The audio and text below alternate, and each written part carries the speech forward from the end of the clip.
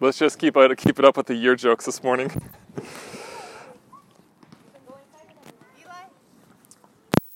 I'm a little nervous this morning because my wife told me when I was leaving the house that I don't match. She did. You did say that. You said, Eric, you don't match this morning. So, I mean, hopefully the sermon will make up for my lack of style. Just getting that going off early in the morning, right, Wendy? Whoo, Lord have mercy. Okay, so we're gonna recap this whole thing, this whole water deal we've been working through over the past couple months. And you know, I love to kind of go back and look at, just all my sermon notes and whatnot. And when I started this series, this would have been back in September. We started by looking at some films by a particular actor that all had to do with water. Does anybody remember that actor? You're close. I don't know if it's close, so I guess. No. I'm going to give you one film. It was, let me see, I'll give you the hardest one. No, we're thinking of like an actor, not, Splash? Oh. Tom Hanks, right. So we were looking at, because Tom Hanks has all these, he has Finding Nemo, there's Captain Phillips, there's Castaway, there's Greyhound, there's Splash, like all these water-related movies. We were just kind of playing around with that. And then we talked about some statistics about water. And as I was looking at those statistics, I kind of dove a little bit deeper into one specific one, which this might be like the whole takeaway of the whole sermon this morning. So one of the things we talked about is for an average U.S. home, the cost of water is about $2 per 1,000 gallons, okay? So $2 per 1,000 gallons. If you were to kind of just get like one of those 5-gallon jugs that we usually use on the inside, right?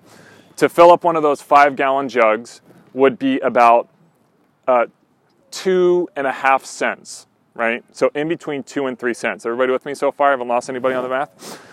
So then I looked like, well, you know, people buy bottled water all the time. And I looked at Target, and Target has one of those Smart Water, those squeeze bottles. Those are about $1.39. If you were just to go to Target and buy one of those Smart Squeeze bottles, about $1.39. So for the kind of, if you were to compare those costs, for 2.5 cents at that kind of water price, you could buy 55 of those little Smart Water squeeze bottles. Like, that's how cheap water is, right? They're charging $1.39, but you could actually buy 55 of those. So then here's what was really fascinating. I reversed the math a little bit, okay? So imagine instead of paying 0.25 or 2.5 cents per 5 gallons of water, right? Imagine instead of paying that price, you were paying like Smart Water pricing for your water, right? So you would kind of convert that to where 5 gallons of water, instead of being 2.5 cents, would be $37, right? So you have to pay $37 to fill up one of those 5-gallon jugs, which would severely limit our shower times, wouldn't it? So, okay, this is the end of it. But this, again, I just kind of got a little bit lost on this, and we're talking with water, so it all ties in at some level. You take the Smart Water pricing at $37 for every 5 gallons. Right? And I applied it to my previous water bill. So everybody, we get our water bill every other month, right? And so in our water bill, we used 17,304 gallons of water, right? Now, what I did is I then divided that by 5, right? And my wife checked this too, so it's good math. And then I multiplied it by 37.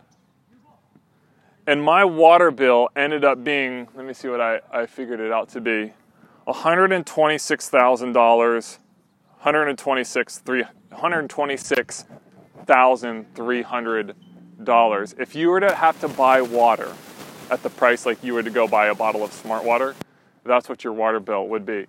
Now, let's just say you're the kind of people who just likes to get that cheap case at Costco. And my wife and I were driving home from a wedding on Friday night, and we figured that out as well. We were just kind of having some fun. And that's still, I think your water bill, again, this would be like every 2 months. I think that puts your water bill, again, somewhere around $12,500. And that's just using the like, hey, huh? Every other month, right? So if you wanted to figure out your yearly water, so that would be what, about $75,000 a year in just water at water bottle pricing. So listen, if you get nothing else from the sermon, don't buy water bottles. They are a complete ripoff. They are killing you on water bottle. And if you're like, no, I have to have my water bottle, just know that normal for 5 gallons, right? You can have that for less than 3 cents, and you're buying your little bottle for whatever.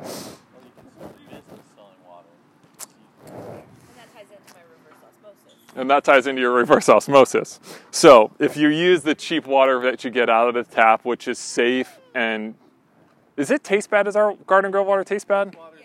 Huh? Like chlorine. Chlorine? Who's like what? Okay, what do you guys do at home? You guys do refrigerator water? Yeah. Fridge, the fridge one, the fridge filter. Brita. Fridge water. Hose water. Yeah. I fill my tanks at the local store. It's $1.50. Okay. Yep. The 5 gallon ones. Bottom mark. New Year's resolution. Ditch them. Hybrid. A little bit of both. Brian? The 5 gallon? Yeah. Johnny, what do you do? I did the big water bottles. The big water bottles? For white. Yeah. At Walmart. You know, the other thing I was thinking about with this too is, if nothing else, and I was kind of meditating on this a little bit, not like in the serious meditation, but thinking about like just how thankful we can be for just having clean, cheap water accessible. 780 million people in this world, which is almost three times the United States, don't have access to clean, drinkable water. And so the fact that we can get it and get it so cheaply, and we can shower and not be paying, $13,000 or just absurd amounts of money is something really to be thankful for. Again, so if nothing else, the rest of the morning you're just like, man, water, what a gift, right? I want to go through these teachings this morning, and here's where we did. We started all the way back in Genesis, and I'm just going to call it the deep. We looked at the waters in Genesis, and then Mark, you were way ahead of the game. Then we went to Noah. We looked at the various ancient Near East flood stories. We kind of talked about some of the things with Noah. And then we did this, and I'm going to kind of try and draw like bookends here, because we did the red, or the reed, probably is the better translation, sea. And then we did the Jordan River, right? And remember, these two narratives kind of bookend as the Israelites leave Egypt, they cross the Red Sea into the wilderness. They traverse the wilderness. Then they cross the Jordan River as they enter into the Promised Land. So these two crossings, these two water crossings, again, kind of bookend. Does this look like a bookend or just kind of a weird L? These are supposed to be my bookends. They're beautiful. They kind of bookend this whole Exodus narrative of them being in the wilderness. And then we went to Babylon. And this is in Psalm 137, right? We're now from Exodus to exile. The nation of Judah finds themselves in Babylon, probably most likely the Tigris River. And there they hang their harps, that famous psalm of lament, of loss, of distress, of hurt, of pain. Then we went to the New Testament. We started off with the New Testament. We started off with Jesus' baptism.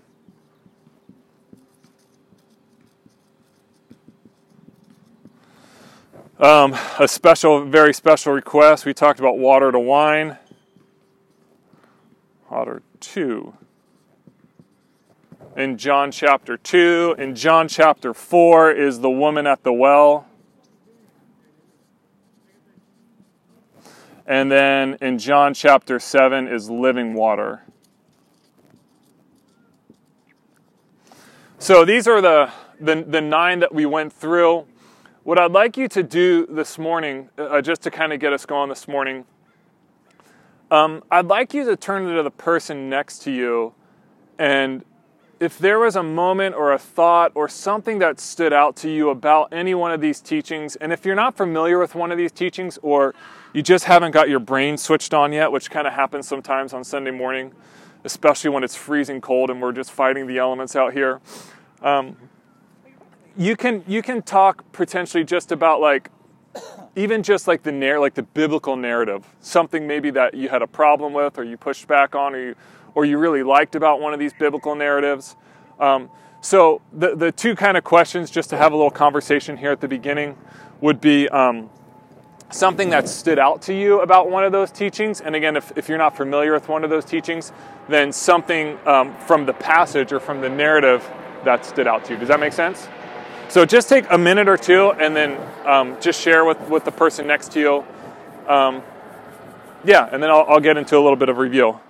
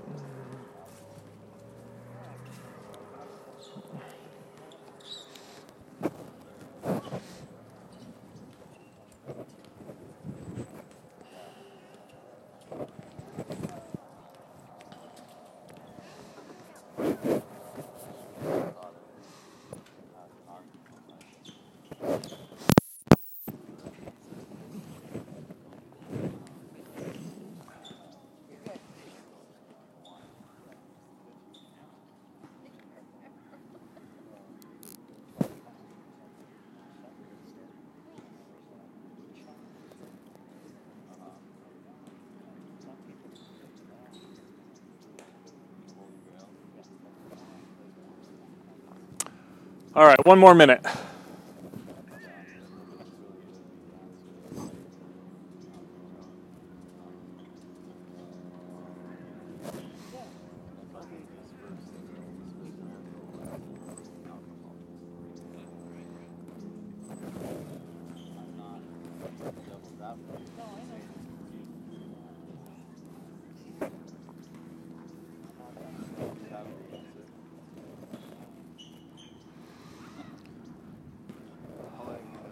All right, let me just hear from 3 or 4 voices. Just let me hear what you talked about or what stood out or something. Mine was, I don't mean to be confusing, but his first miracle was to make wine, which is alcoholic. And then it says, do not be drunk with wine. Right. And it was the best wine ever. Yeah. And then I asked Mark, do you have an answer of how conflicting that is or why that was? Yeah. And because it says, do not be drunk with wine, but his very first miracle. And what did you say, Mark? It was a test? Yeah, a test. Or people at the wedding. Self-control, maybe? I don't Yeah. know.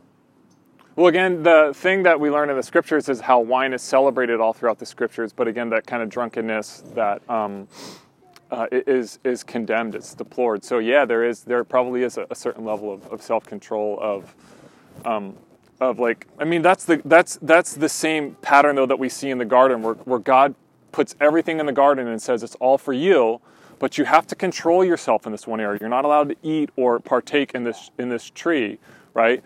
So to kind of have, good morning, Isan, to kind of have everything, which is what we have, and then God at some point does put limits on what we can or can't do because of his love, right? It's got like one glass of wine tasting is beautiful and wonderful, but it's like, I'm going to just drink the whole chalice of it. Yeah.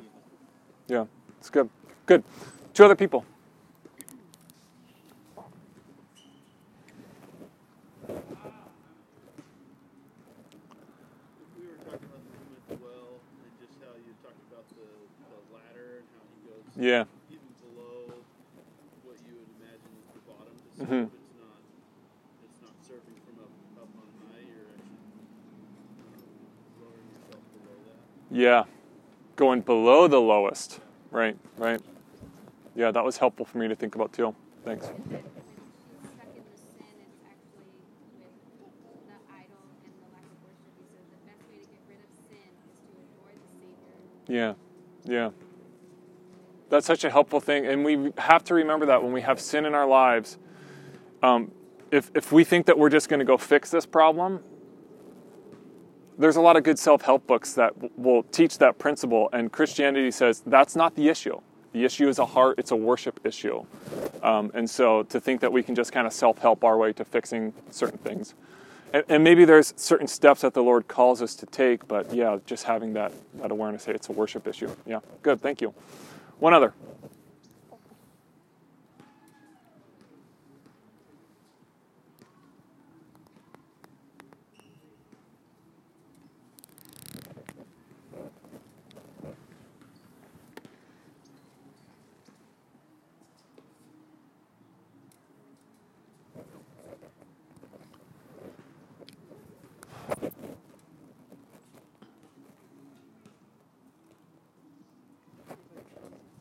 Everybody got a.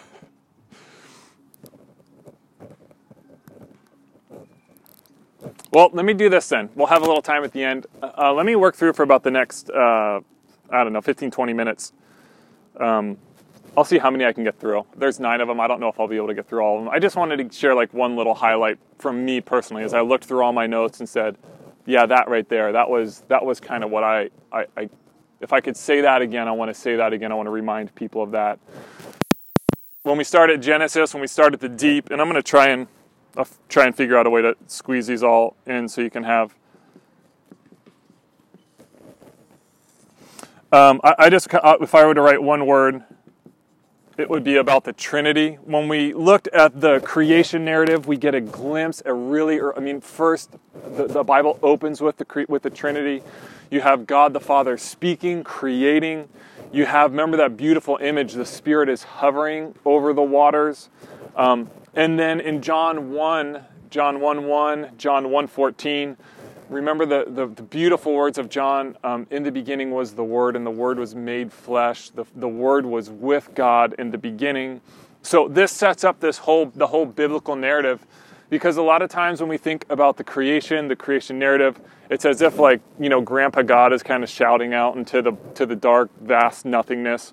But what we have, the image that I see far clearer and is far more beautiful image, is Father, Son, and Spirit all involved creating, inventing, building, designing, expanding, and helping to bring life to fruition. It's a beautiful, beautiful image of the Trinity at the very beginning of the Bible.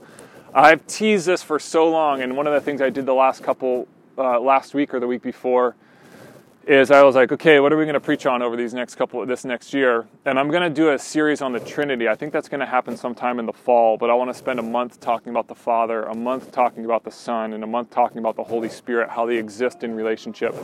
One of the core doctrines of the entire Bible is right here, found in the Trinity. We get a picture of that in the deep. Did I lose anyone with teaching one?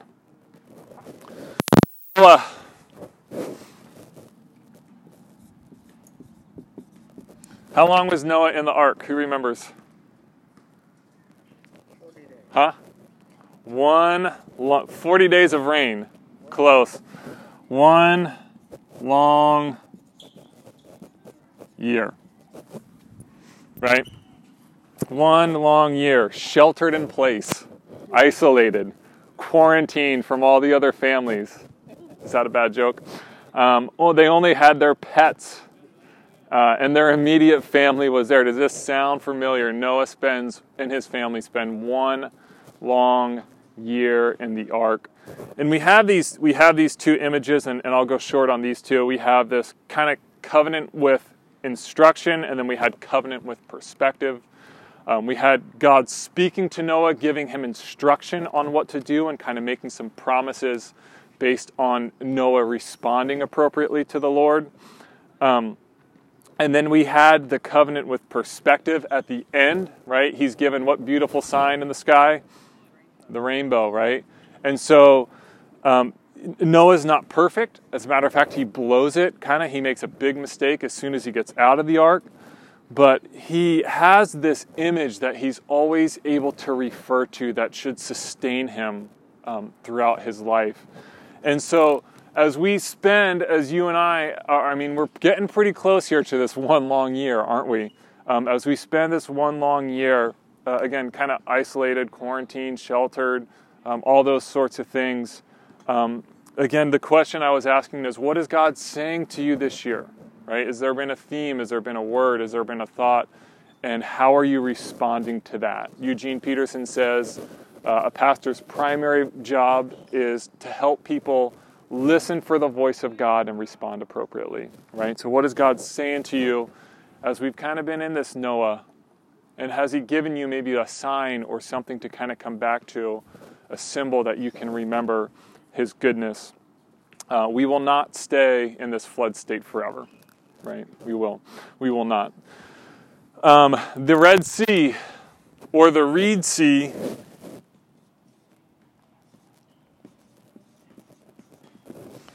one of the things we talked about as we went through the Red Sea is in Exodus 14. The Israelites are standing between the advancing Egyptian army and this large body of water, right? And they are in a bit of panic mode, understandably so. And so Moses calls them together and he says, do not fear, right? Don't be afraid. And when we looked at that phrase, do not fear, which I think was kind of the kind of key piece, we talked about this as a present imperative, which means that it wasn't a one-time command, it was a continuing state that they were to enter in, that they were to be a part of. So we could even translate that do not fear as in continue to take courage, right? Habitually, like make it a habit to follow this command of not fearing. This is a long-term commitment. This is a way of life. I compared it to when I tell my kids to eat their vegetables, right? When I tell my kids to eat their vegetables, it's not like, hey, this meal, you're going to eat peas, eat your vegetables, and you're done, right? What I'm teaching my girls, what I'm teaching my children is that it's going to be routine. It's going to be habit. It's going to be normal that when we have vegetables at mealtime, you will eat them, right? It's part of our daily diet. Moses is teaching the Israelites to eat their vegetables. It was a way of long-term commitment, a habit of taking courage in the midst of challenging situations, of trusting Yahweh, of anchoring their hope in Him. Do not fear, right? Do not fear. Continue to take courage, a long-term commitment. Then we the Jordan River.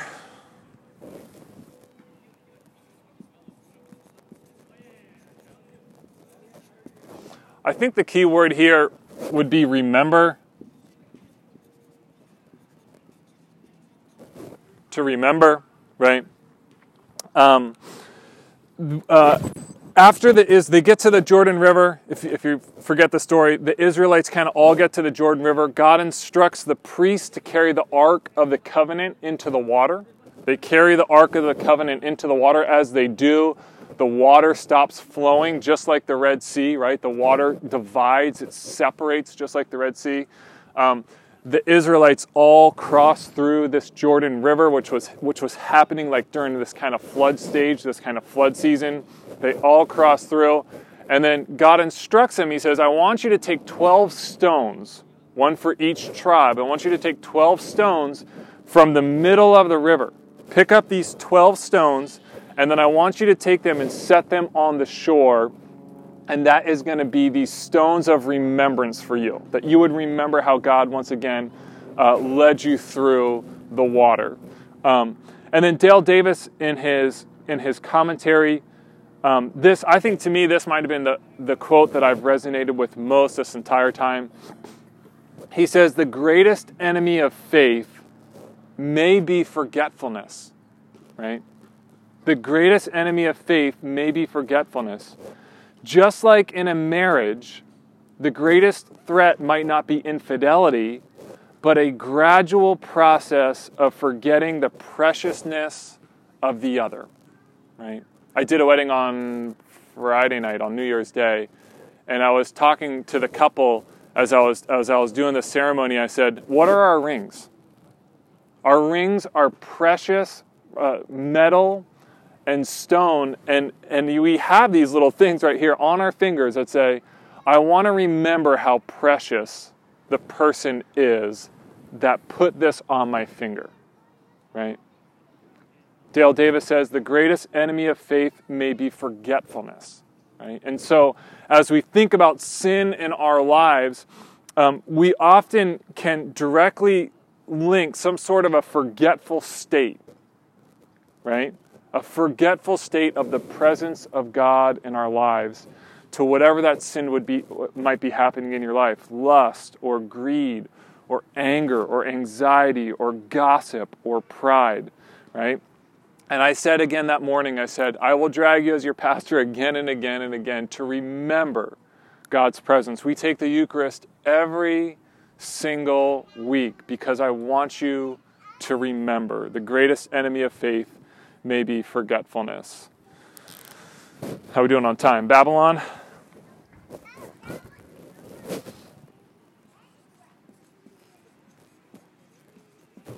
Babylon, Psalm 137. One of the things we did with this is we used this psalm as a template for prayer, and I'm just going to put 2 words.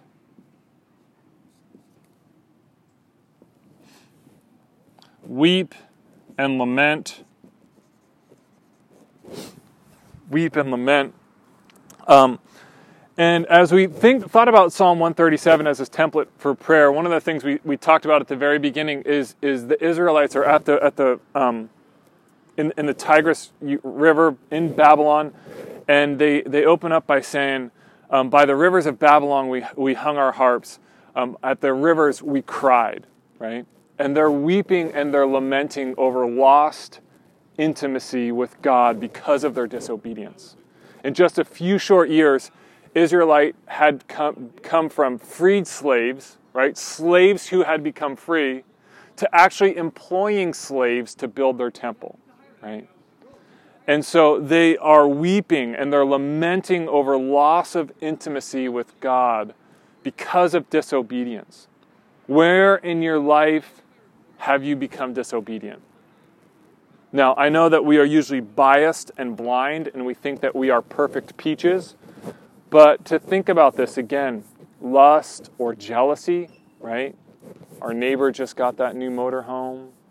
They just redid their house. There's that new thing on Amazon that I want to go buy, right? And we lust or we're jealous. There's arrogance and pride. We have to have the last word. We have to be right in this situation. We have to make sure that the other person knows that they're wrong. There's indifference, right? Where we've just given up or we've written people off. We can be quick to speak. We can be irritable. We can be short. We can be demanding. We can be worried. We can be ashamed of Christ. We can be seeking revenge. We can be laying in bed thinking about how we're going to tell that person off the next time we see him or all the things that they've done wrong. We can become generosity adverse. You can just go read the Sermon on the Mount. But again, the idea here is there any sense of loss due to this, right? Sometimes when we think about sin in our lives, it's just like, well, yeah, I just kind of made a mistake. But that separates us. That creates, that diminishes our intimacy with God, right? And so, as we think about this prayer in Babylon, where they are sitting by the rivers of Babylon, by the Tigris River, and they're weeping and they're lamenting at that, where have you been disobedient? How has it affected intimacy with Christ? Baptism, maybe I'll just go till I run out of room on the... I think one of the things that stood out to me here was the humility of Christ, right? The humility of Christ. Jesus' first miracle was the miracle of humility. Submitting to John, right? John, hey, I'm going to be baptized by you. And then he steps into the sin-filled waters to identify with you and I, right? You talked a little bit about Jesus going even below the lowest, right? And it's kind of what he does here at the very beginning in baptism, is he goes into the water to identify with humanity, with the very worst of humanity, the sin-filled nature of humanity. And then we get this image. Jesus comes up out of the water, the Lamb of God comes up out of the water, and we have the dove that descends on it. Dale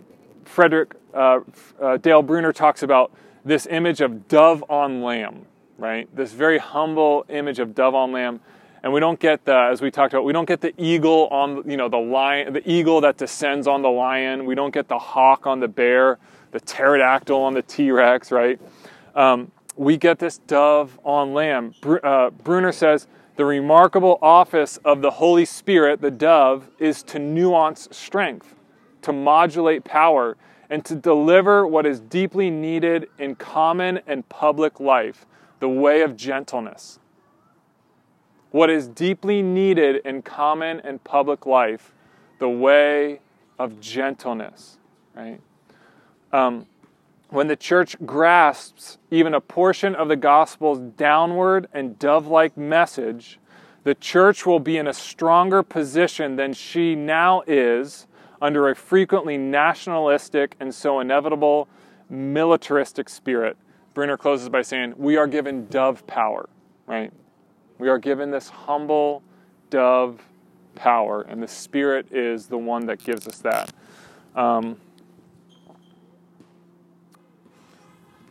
Do one more. We got wine. And one of the things that we talked about with wine, maybe I could just put obedience here.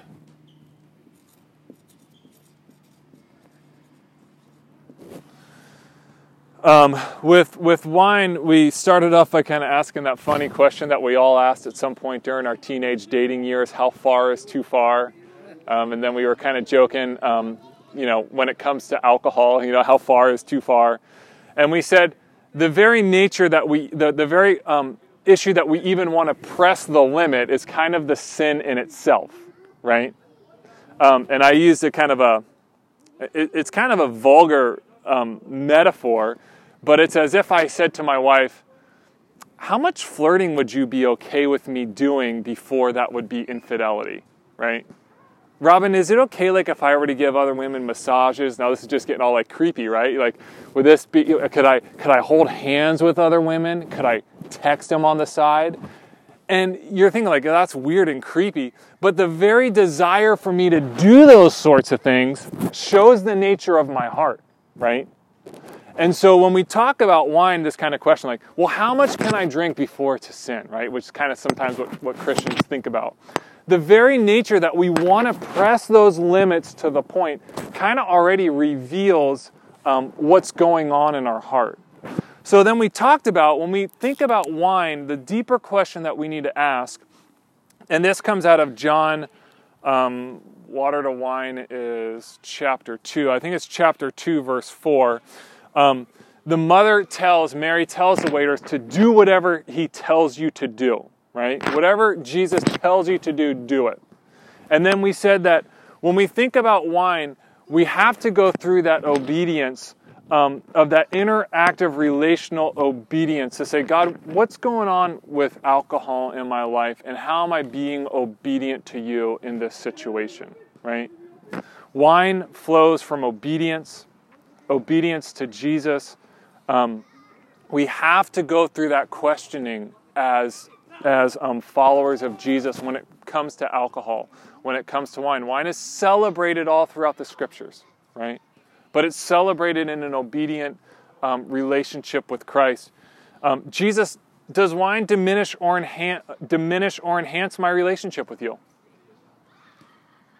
Is this particular setting where I'm drinking maybe an opportunity where it's not my best representation of you as a follower of Jesus? Is my purchase and consumption of alcohol something we got to talk about here? Jesus, am I open to you saying, hey, you're not drinking tonight? No. Am I open to you saying, yeah, you can have 2 or 3 tonight? Right? But you got to go through it. This is a dynamic, interactive steps we take with alcohol that we take with all of life, but specifically with alcohol. And again, for me, kind of growing up where I grew up around Teen Challenge, around seeing the absolute destructive nature of alcohol that can flow to it, this is a very, very important thing, at least from my experience kind of growing up, something very important to really converse with Jesus about. Yeah, we can do 2 more because they're short. And I think I can fit them at the bottom.